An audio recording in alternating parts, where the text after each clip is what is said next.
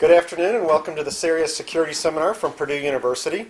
Our speaker today is a PhD student working with Professor Christina Nita Rotaru, is that right? Nenghui Li. Sorry about that.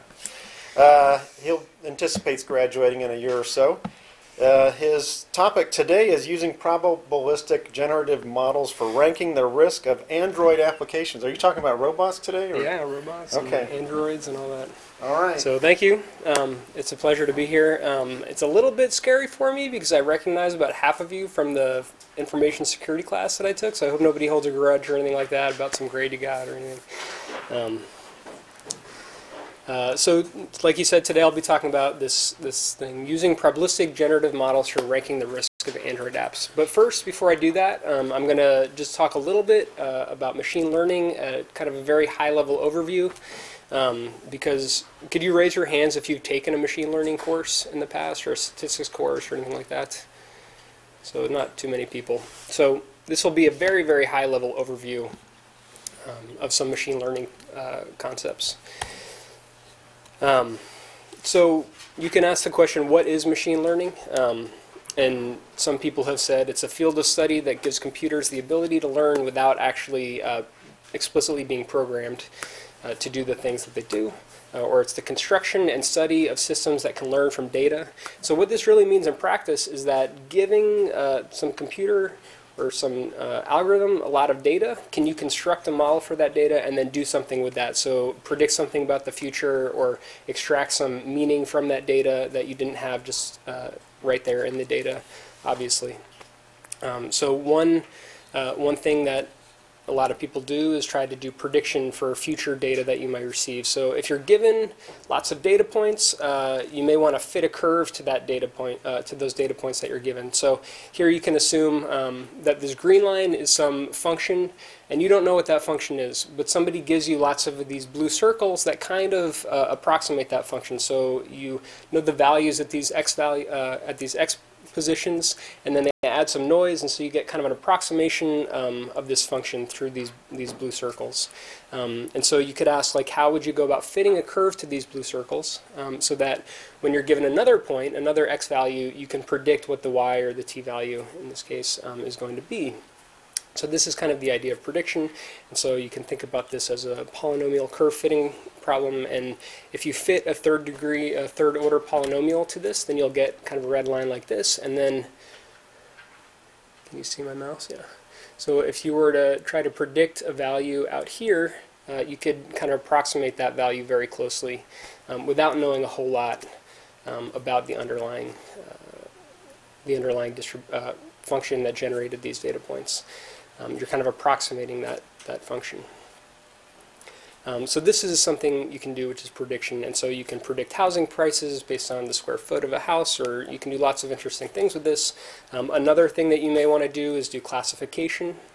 So kind of the main example in security here is if you have spam email and normal email, and you want to somehow, when a new email comes in, you want to label it as being spam or not spam. You can do lots of different things to do that. A few of those things are the k-nearest neighbors. So if you can given a new piece of email, if you have a bunch of labeled data of spam and not spam, you can see who the closest neighbors are, and then take kind of the average of your neighbors. And if you're more like spam, you're probably spam, and if you're more like a normal piece of mail, you're probably normal. Or you can do this thing called singular value decomposition. And essentially what you're trying to do there is draw a line through space so that you kind of maximize the partition of this data. So you want all the spam stuff to be over in this red area and all the good stuff to be over in this blue area. And so the learning of that line is one thing that you can do here. And that's, SVD is a little bit more complicated than that, but that's kind of the heart of what you're doing there. So these are all things that I'm trying to introduce at a high level so that later when I'm talking about the paper, you have just a little bit of familiarity with these things because we're using some of these concepts later. So then the next thing I'm going to talk about is what kinds of data can you have. You can have labeled data or you can have unlabeled data. So if you're doing supervised learning, then you'll have lots of labeled data. So you know if an email is spam or if it's not spam. And this is a very effective way to do machine learning, but the problem here is that you need to label this data somehow, and that's not always an easy task. And so on the other side of that coin, you may have unsupervised learning. And here, you basically don't have any labels for the data, and you are trying to find some hidden structure or just fit some model to the data that you can use later for prediction or things like that. And then there's semi-supervised learning, which is kind of a mixture of the two. So you have a lot of data, but you only take the effort to label some small subset of that data, and then you use that to kind of learn. So maybe you only label a few of the messages as spam, and then you can learn a larger structure from that.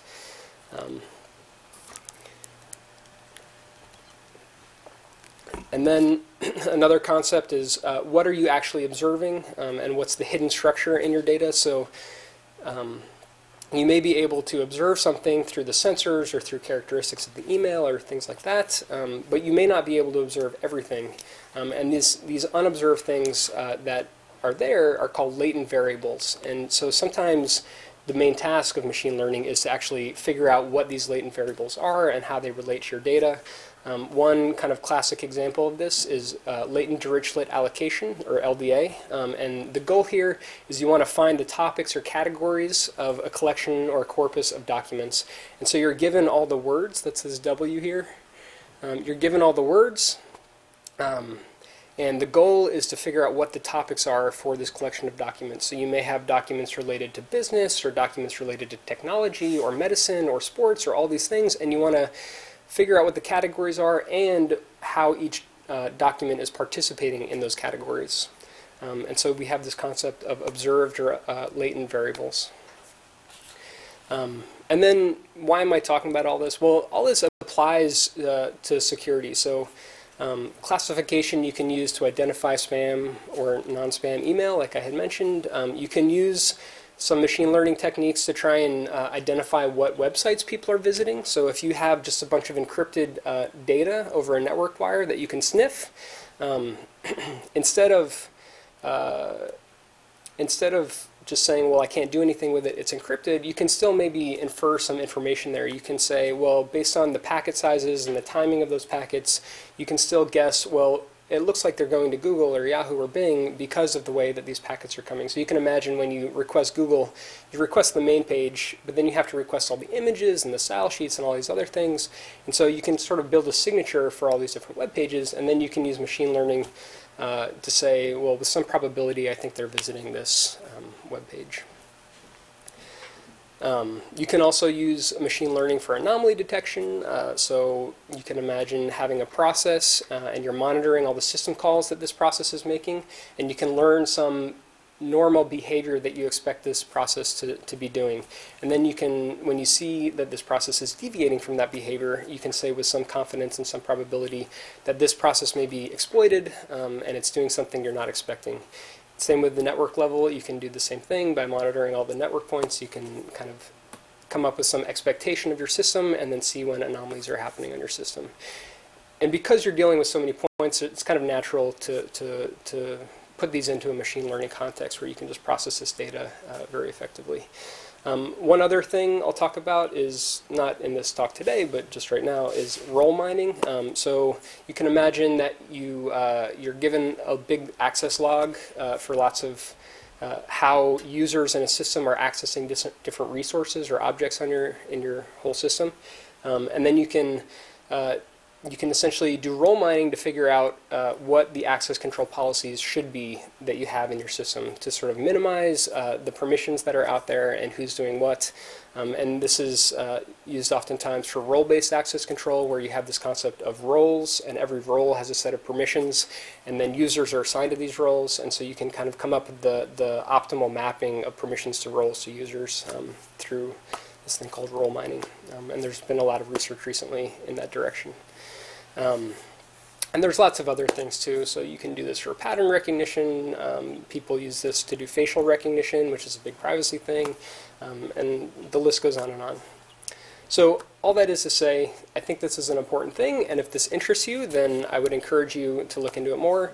We're collecting more and more data in all of these systems, and corporations, they have these security information and event management systems that they're putting in their networks and on their systems so that they can collect really big logs of all the events that are happening in their corporation.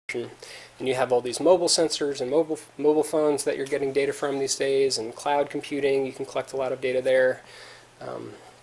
And so I think this is a really big challenge and important questions that can be asked for all this big data. And if you read any blogs like the RSA blog or lots of different blogs, they're all talking about big data, what are we doing with it, how can we most effectively use it in the security context. And you have to kind of have a background in this if you want to ask the right questions and leverage all this information.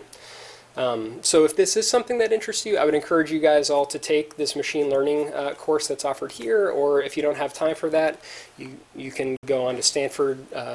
Stanford has some videos on Coursera that are pretty good, just to kind of get a background and primer and see if this is something that interests you. So that's my kind of machine learning plug / introduction. And so now I'm going to actually talk about the topic that I'm here to talk about today, which is using probabilistic generative models for ranking the risk of Android applications. And that's really a mouthful, but it's actually pretty simple when we get down to it. So are there any questions at this point?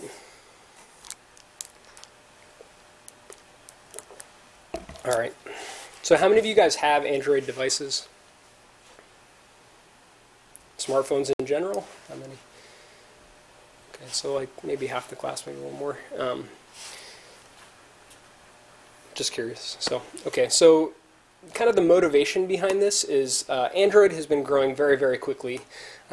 As of last September, there were 500 million active devices, 1.3 million new activations every day. Google Play had about almost 700,000 applications in their App Store that people can download and put on their phones or mobile devices. And I think the truly astonishing thing about this is that they had 25 billion installations, so all these applications have been installed so many times across all these devices. And the reason for this is that it's really easy to install these things on your phones. They've aggregated these into one location, and it's really simple just to kind of click around a little bit, and you find some app you might like, so you go ahead, and it's only $1, so what the heck, just go ahead and install it. And with just a few clicks, you can get this thing running on your phone and doing whatever it is that it does on your phone. And you can just repeat this process over and over, and all of a sudden you've installed 10 or 15 or 100 different apps on your phone, and what have you actually let onto your phone? You're not really sure. So Android security actually is pretty good though. So they have this thing called sandboxing all the applications. Everything runs in its own context. These applications can't really interfere with each other very much unless they've requested permissions to do so. And so it does a pretty good job of kind of separating out these applications. And to perform riskier actions, all these applications have to request permissions. So if you want to send out SMSs, or if you want to connect to the internet, or you want to do all these things, you have to request these permissions in order to do that. The problem here is that all of these permissions, the user is the person who's making these decisions. So they're relying very heavily on the user to make these decisions. And the permissions are kind of confusing. The way they're described, a typical user isn't necessarily going to understand what they're giving away by granting this permission. And it's also hidden away. You have to click a few times in order to see the permissions before clicking the installation button. When you do click the installation button, you are forced to look at all the permissions very quickly, but in practice I think a lot of people don't look at those because they've already made the decision to install it. They click the install button once, and then they're presented with the installation with all the permissions, and so they're probably going to not be swayed at that point to change their mind. And you have this all or nothing approach to the permissions. You can't selectively say, well, I don't want this app to look at my contacts or my geolocation, but I will allow it to, vibrate the device and connect to the internet. You don't have this choice. You have to say yes to everything or you don't install it.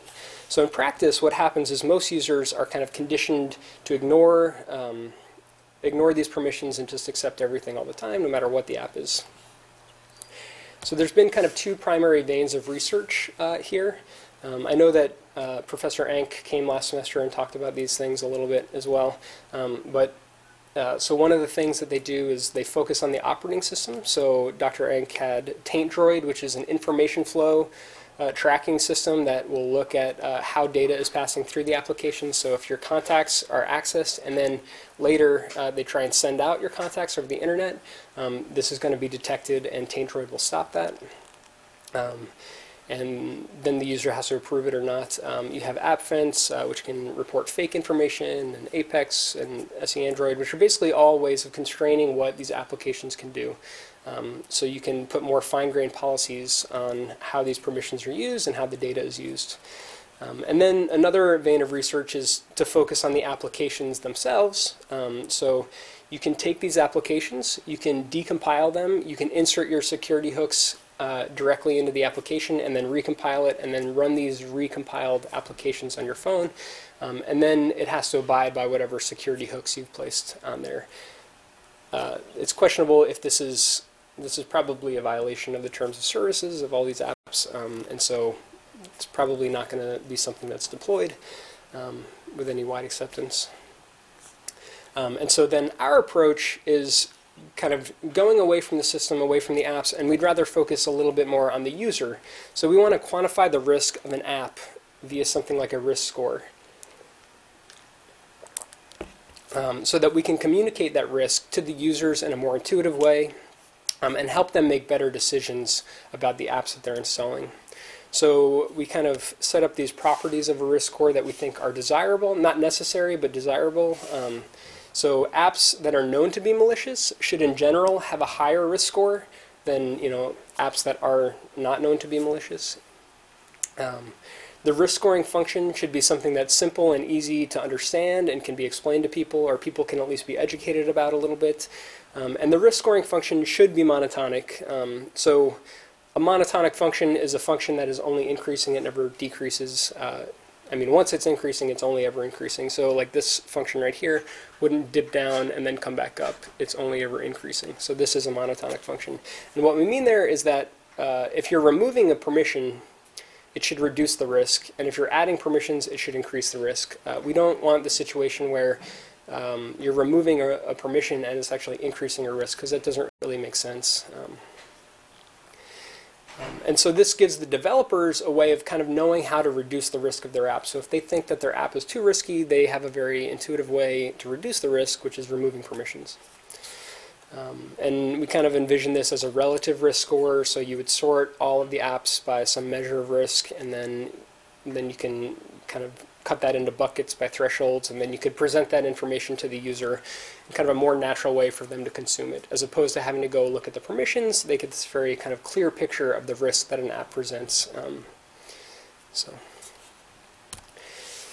So our approach here is we're going to use these probabilistic generative models to sort of construct this risk scoring function.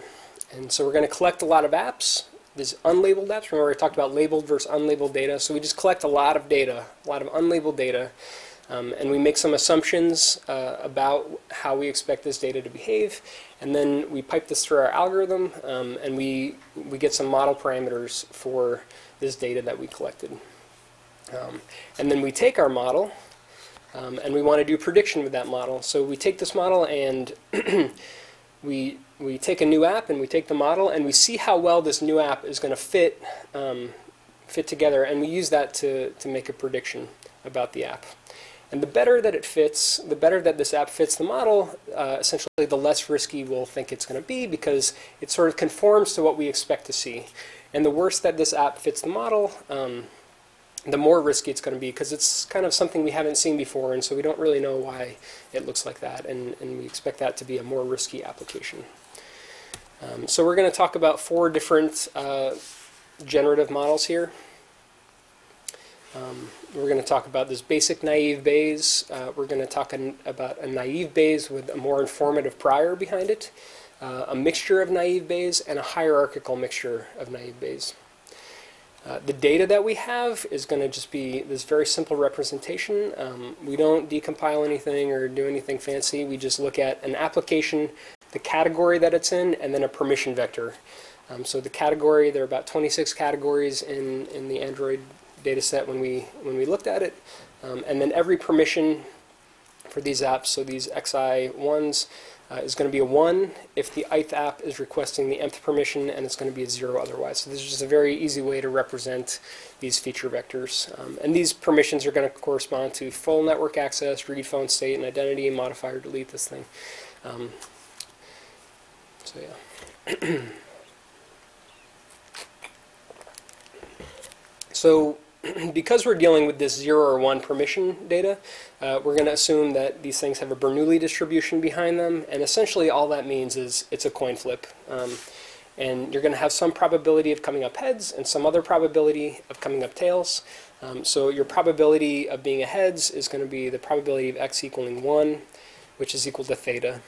And we don't know what this theta is yet, but it's equal to theta. And because there's only 2 values here, the probability that x equals 0 and the probability that x equals 1 has to add up to 1 here.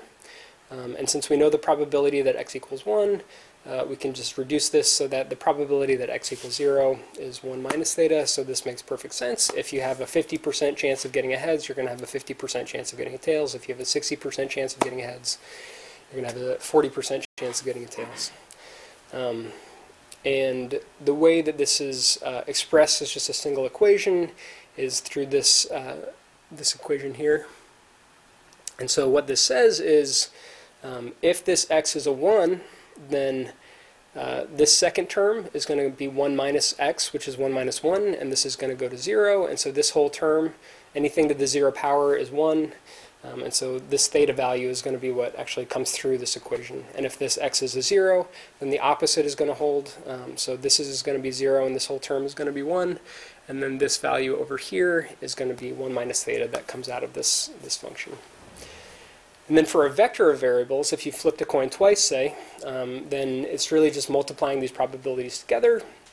And so if your theta value is 0.5, then all of these things are going to happen equally likely. If your theta value is 0.75, then you think that you're probably going to get a 1 more often, and what this turns into, a vector of 1 and 1 is going to be about 56% of the time, and these other vectors are going to be less often. Is that kind of clear? So this is really the main way that we're going to calculate the probabilities for this most basic case. So our most basic model is going to treat all these permissions as separate and independent Bernoulli random variables. And so it's like flipping lots of different coins, one for each permission, and each one's going to have a different probability of coming up. And so then, in order to calculate the probability of seeing any specific vector, all we have to do is multiply all these individual probabilities together, and then we can say the probability of seeing that vector. And so that's what we do. And just a really simple, small example here. Assume we have only 3 permissions. Then this is the equation from the previous slide. If our theta 1 value is, say, 0.1, our theta 2 value is 0.2, and our theta 3 value is 0.7, then for an app with the permission vector 0, 1, 1, we're going to have the first value is a 0, so we're going to see 1 minus 0.1 come through. So this is going to be 0.9. Our second permission was a 1, so we're going to see the 0.2 value come through. Our third permission was 0.7, so we're going to see that third theta value come through. You multiply all those together, and this is the probability of seeing this permission vector. If you remove that middle permission, then essentially all that's going to happen is you're going to flip that middle term. So instead of 0.2, it's going to be 1 minus 0.2, and this is the probability of seeing this permission vector. And then so forth. So that last term now flips, and this is the probability of seeing this last permission vector. So the reason that I chose this example is, first of all, it's very simple, and I think it gives a good, it's a very clear example of what we're actually doing here. But the second reason is this actually violates that monotonic property that I talked about initially. So when one of these theta values is greater than 0.5, then actually requesting that permission is going to give you a higher probability than not requesting it. So when we remove this last permission, we actually see the probability of that vector going down instead of increasing. And that's one of the properties that we said we wanted. So I just wanted to make that point, and that's why I chose this example. And so the next thing that you should be asking is, well, how do you calculate these theta values? And the way that we do that is using a maximum a posterior estimation to determine the model parameters. And essentially what that means is we want to find the posterior distribution for our data that's going to maximize the probability of our data fitting those model parameters. And to avoid overfitting, we use a beta prior. That's not really important, but it'll come into play in the next model.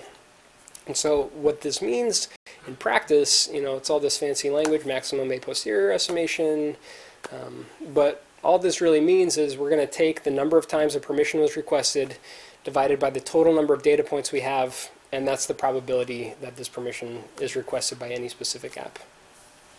So as an example, if we have 100,000 data points in our data set and the jth permission is requested 60,000 times, then we're going to have our theta j value being about 0.6. So that's how we create all of our theta values, and then we use that prior thing to calculate the probability of any permission vector. And this is the basic model that we talk about. So the next model is kind of just a slight extension to that previous model. So in the previous model, all the permissions are treated exactly the same. But in practice, that's not necessarily what we should be doing. So certain permissions are going to be more risky than other permissions. And so we introduced this informative prior. So a high-risk permission, like sending SMS or reading your contact list or recording audio, is going to be weighted differently than a normal, like, vibrate your phone permission. So to capture this, we essentially use these B, M values and AM values that I kind of glossed over in the previous model. So a high-risk application is going to get 2N as its BM value. Medium is going to get N, and a low risk is going to get 1. And then we're going to calculate our thetas in just a slightly different way. As an example, same example as before, N is 100,000. The permissions are, permission M is requested 60,000 times. So for a low risk application, nothing changes at all. This is exactly the same, about 0.6. For a medium risk application, what we're ending up doing is essentially doubling the denominator. And so this essentially cuts the theta value in half down to 0.3. And in the high-risk permission case, you're tripling the denominator, so you're essentially cutting the theta value by a third. And so what this does is even if a permission that's high risk is requested very, very frequently, it's going to penalize this so that we expect to not see it as much, and that's going to penalize applications that do request that permission. So this is kind of the end of these two simple models that I'm going to talk about. So the interesting thing here is that we'll see later during our evaluation, these actually do a pretty good job. Even though they're very basic, you're just taking averages and then multiplying things together, they actually do a very good job of kind of this risk evaluation that we'll do later. And they're very simple to understand. It's very clear how to reduce the risk of any application because you just have to remove permissions as long as your theta values aren't greater than 0.5. And in practice, the only permission that is greater than 0.5 is internet. All the other permissions are naturally less than 0.5 at this point. And since internet is a high-risk permission, it reduces it to below 0.5. And so these are, for this naive base with the prior, this becomes a monotonic model. So that's it for these models. So now I'm going to move on to a slightly more complicated model. Remember in the beginning I talked about these observed first latent topics, observed first latent variables. So this time we're going to assume that there's some latent structure hidden in our permissions. So each application is a combination of these latent topics, and each topic has its own probability distribution on the permissions. And so this is now represented by this new equation. And so here you can see that the latent topic is going to have its own theta values for all the different permissions. And so you're calculating the vector against each topic's theta values. And then each topic is also going to have some probability of appearing in our data. And so this is just a slight change to our calculation which represents this. So essentially what this gets us is that we can now represent the co-occurrence of permissions. So before, every permission was independent, and this allows us to now model permissions that occur frequently together. So for instance, for photo, so you can imagine a photo-related latent topic, which takes a photo and writes it out to the SD card. And so these permissions are going to appear together very frequently. Or you can imagine an ad network, which is going to want to know your geolocation and retrieve ads off the internet. And so they're going to appear very often together. And so this is a way to model those latent topics. And then it does get a little more complicated to actually calculate these things. So instead of just averaging, over the permissions requested by the number of data points, we have to use something called expectation maximization to derive these latent topics. And what you do to do that is you basically expand this equation up here out a little more, you marginalize out some variables, and then you end up with some new formulas. And all this is an iterative process. So you initialize your variables, you initialize all your theta km values to some random, to some values, and then you're going to calculate this pz equal k given x and theta for all of the k values. So you have to specify some number of k, and then you're going to calculate this probability for all the k values. And the only thing you don't really know here is this theta km value. So you know the XIM, and you know everything else. The only thing you don't know is these theta km values. So you use your guess theta km values to first approximate this pz equal k given x and theta, and then you then take that, once you've calculated all of them, you then take all those values and then you plug that into this bottom equation and you do this maximization step. And now you're refining your theta km values given what you had just calculated. And then you just iterate over that. And so now you use the theta km values you had previously calculated to then refine your probability of z equal k given x and theta. And then you just iterate. And you do this until you converge, or you do this for some number of iterations, and then you stop. And then you have your latent topics, and you have your distributions over those latent topics, and then you're happy, presumably.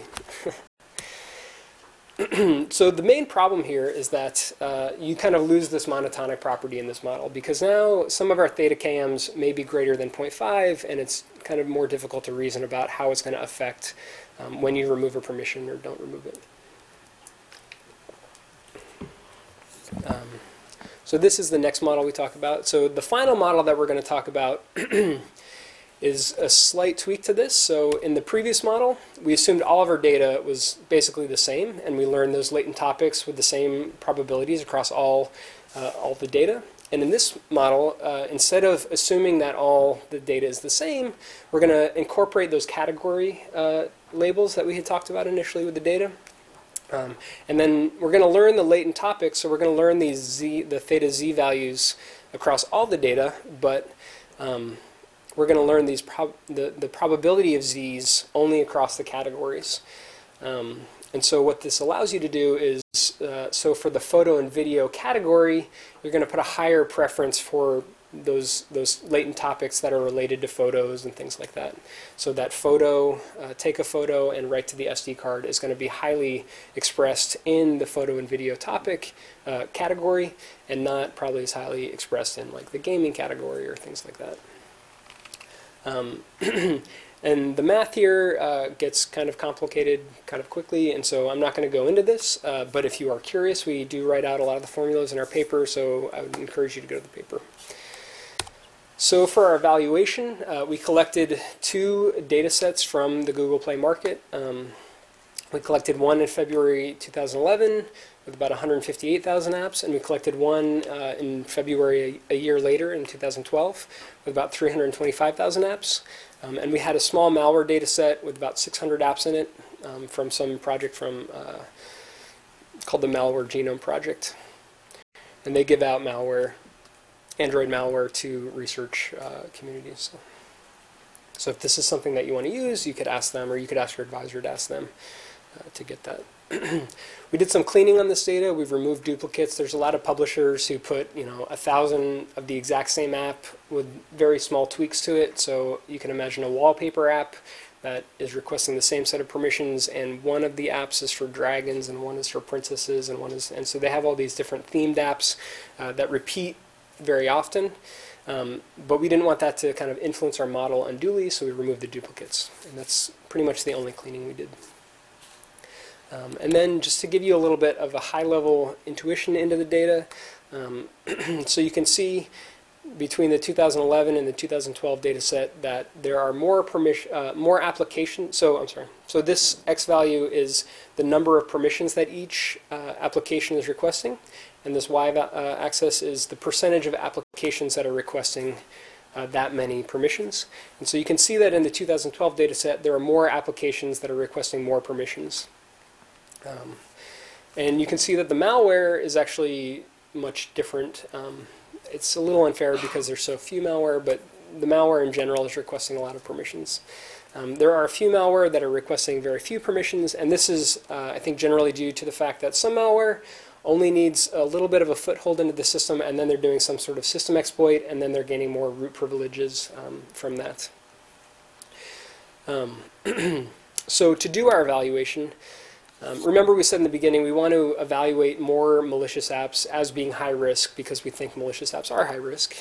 And so to do our evaluation, we compare against Kirin and this other thing called RCP, RPCP, which is rare critical permissions and rare pairs of critical permissions.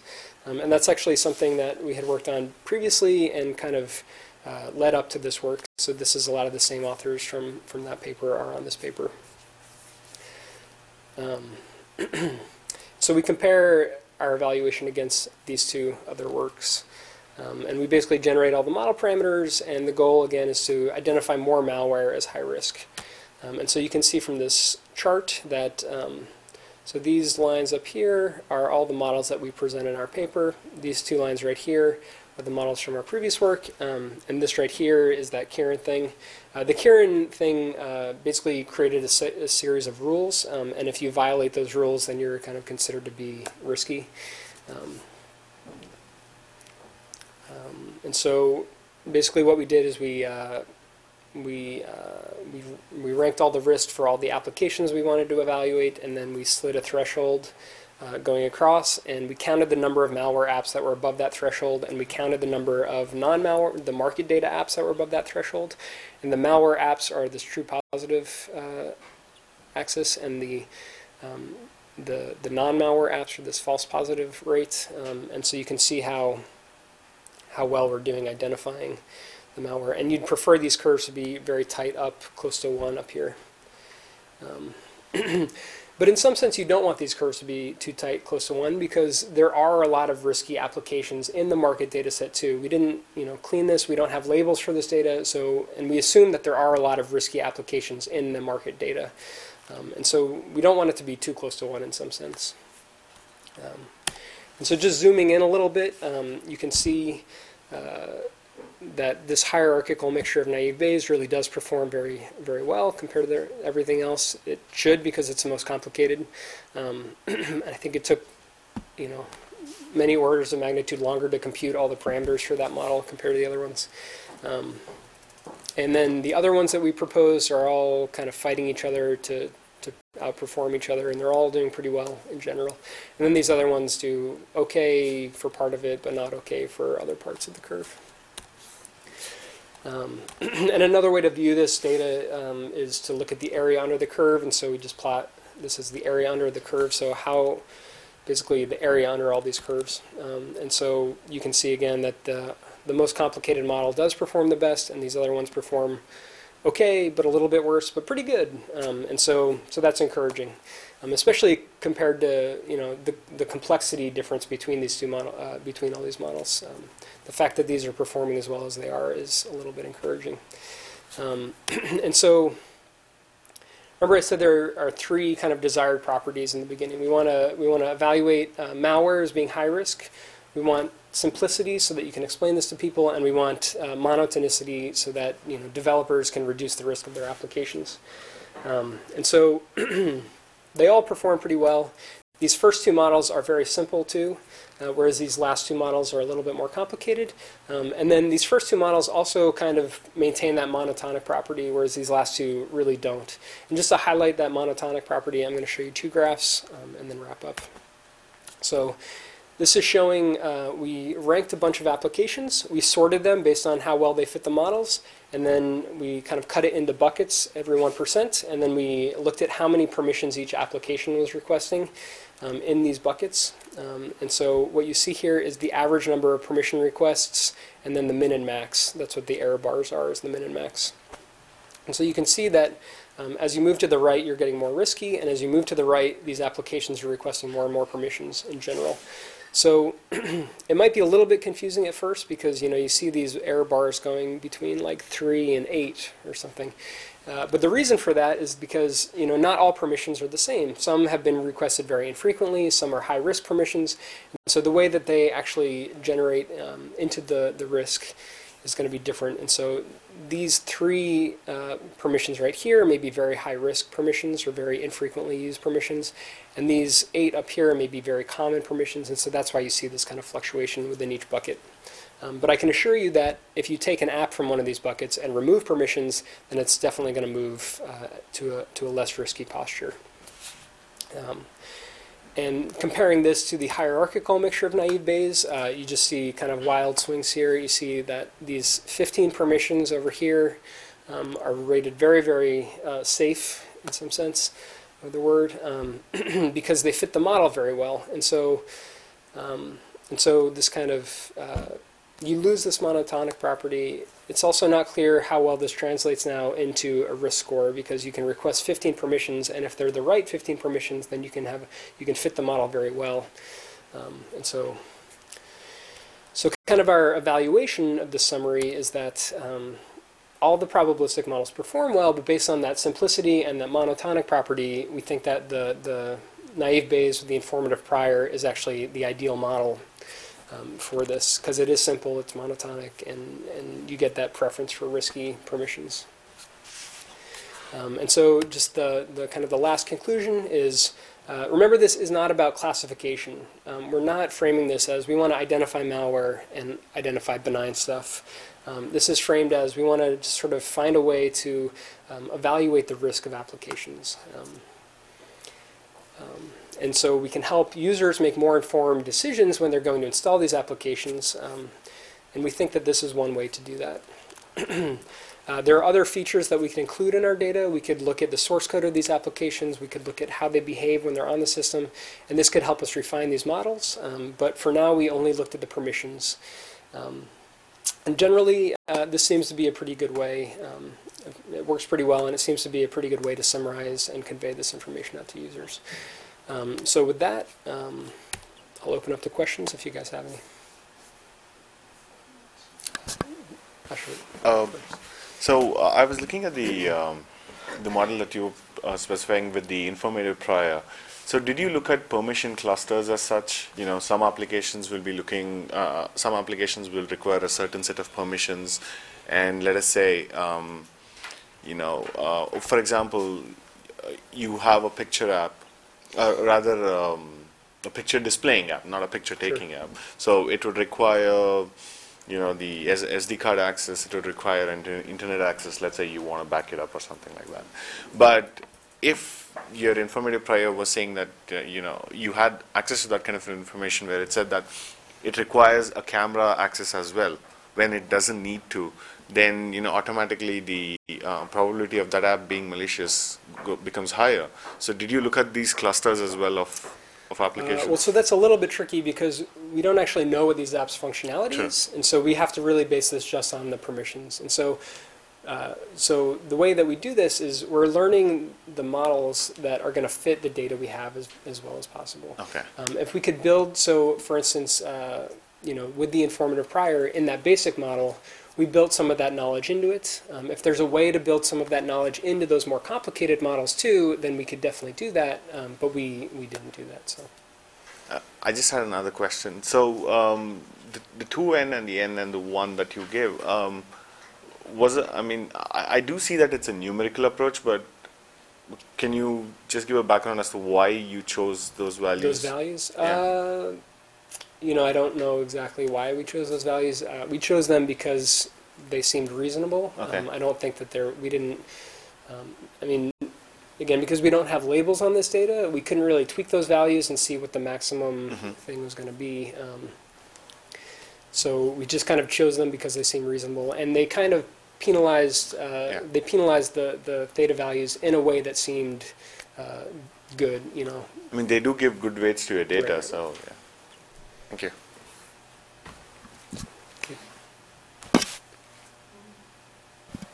Okay, I just had a general question. Sure. You had mentioned earlier about sandboxing, and I was wondering if it's possible for one application to piggyback off of another. So for instance, one has access to the camera. Can the other app piggyback off of it Sure. and access the data? Sure. So that's definitely possible. And there's been some people who have pointed this out in previous research, so that you can have colluding applications essentially that then reveal information that you didn't expect either one of them on their own to do. So the answer is yes. The other answer is, so there needs to be a way for them to communicate. If they use an explicit channel to communicate, then maybe you can kind of trace that. So one way to do that is you can use inter-process communication. So you can expose these ports essentially out to other applications, but you have to generate permissions to do that, right? So you have to specify a permission that another app is going to request that permission, and then they can use that.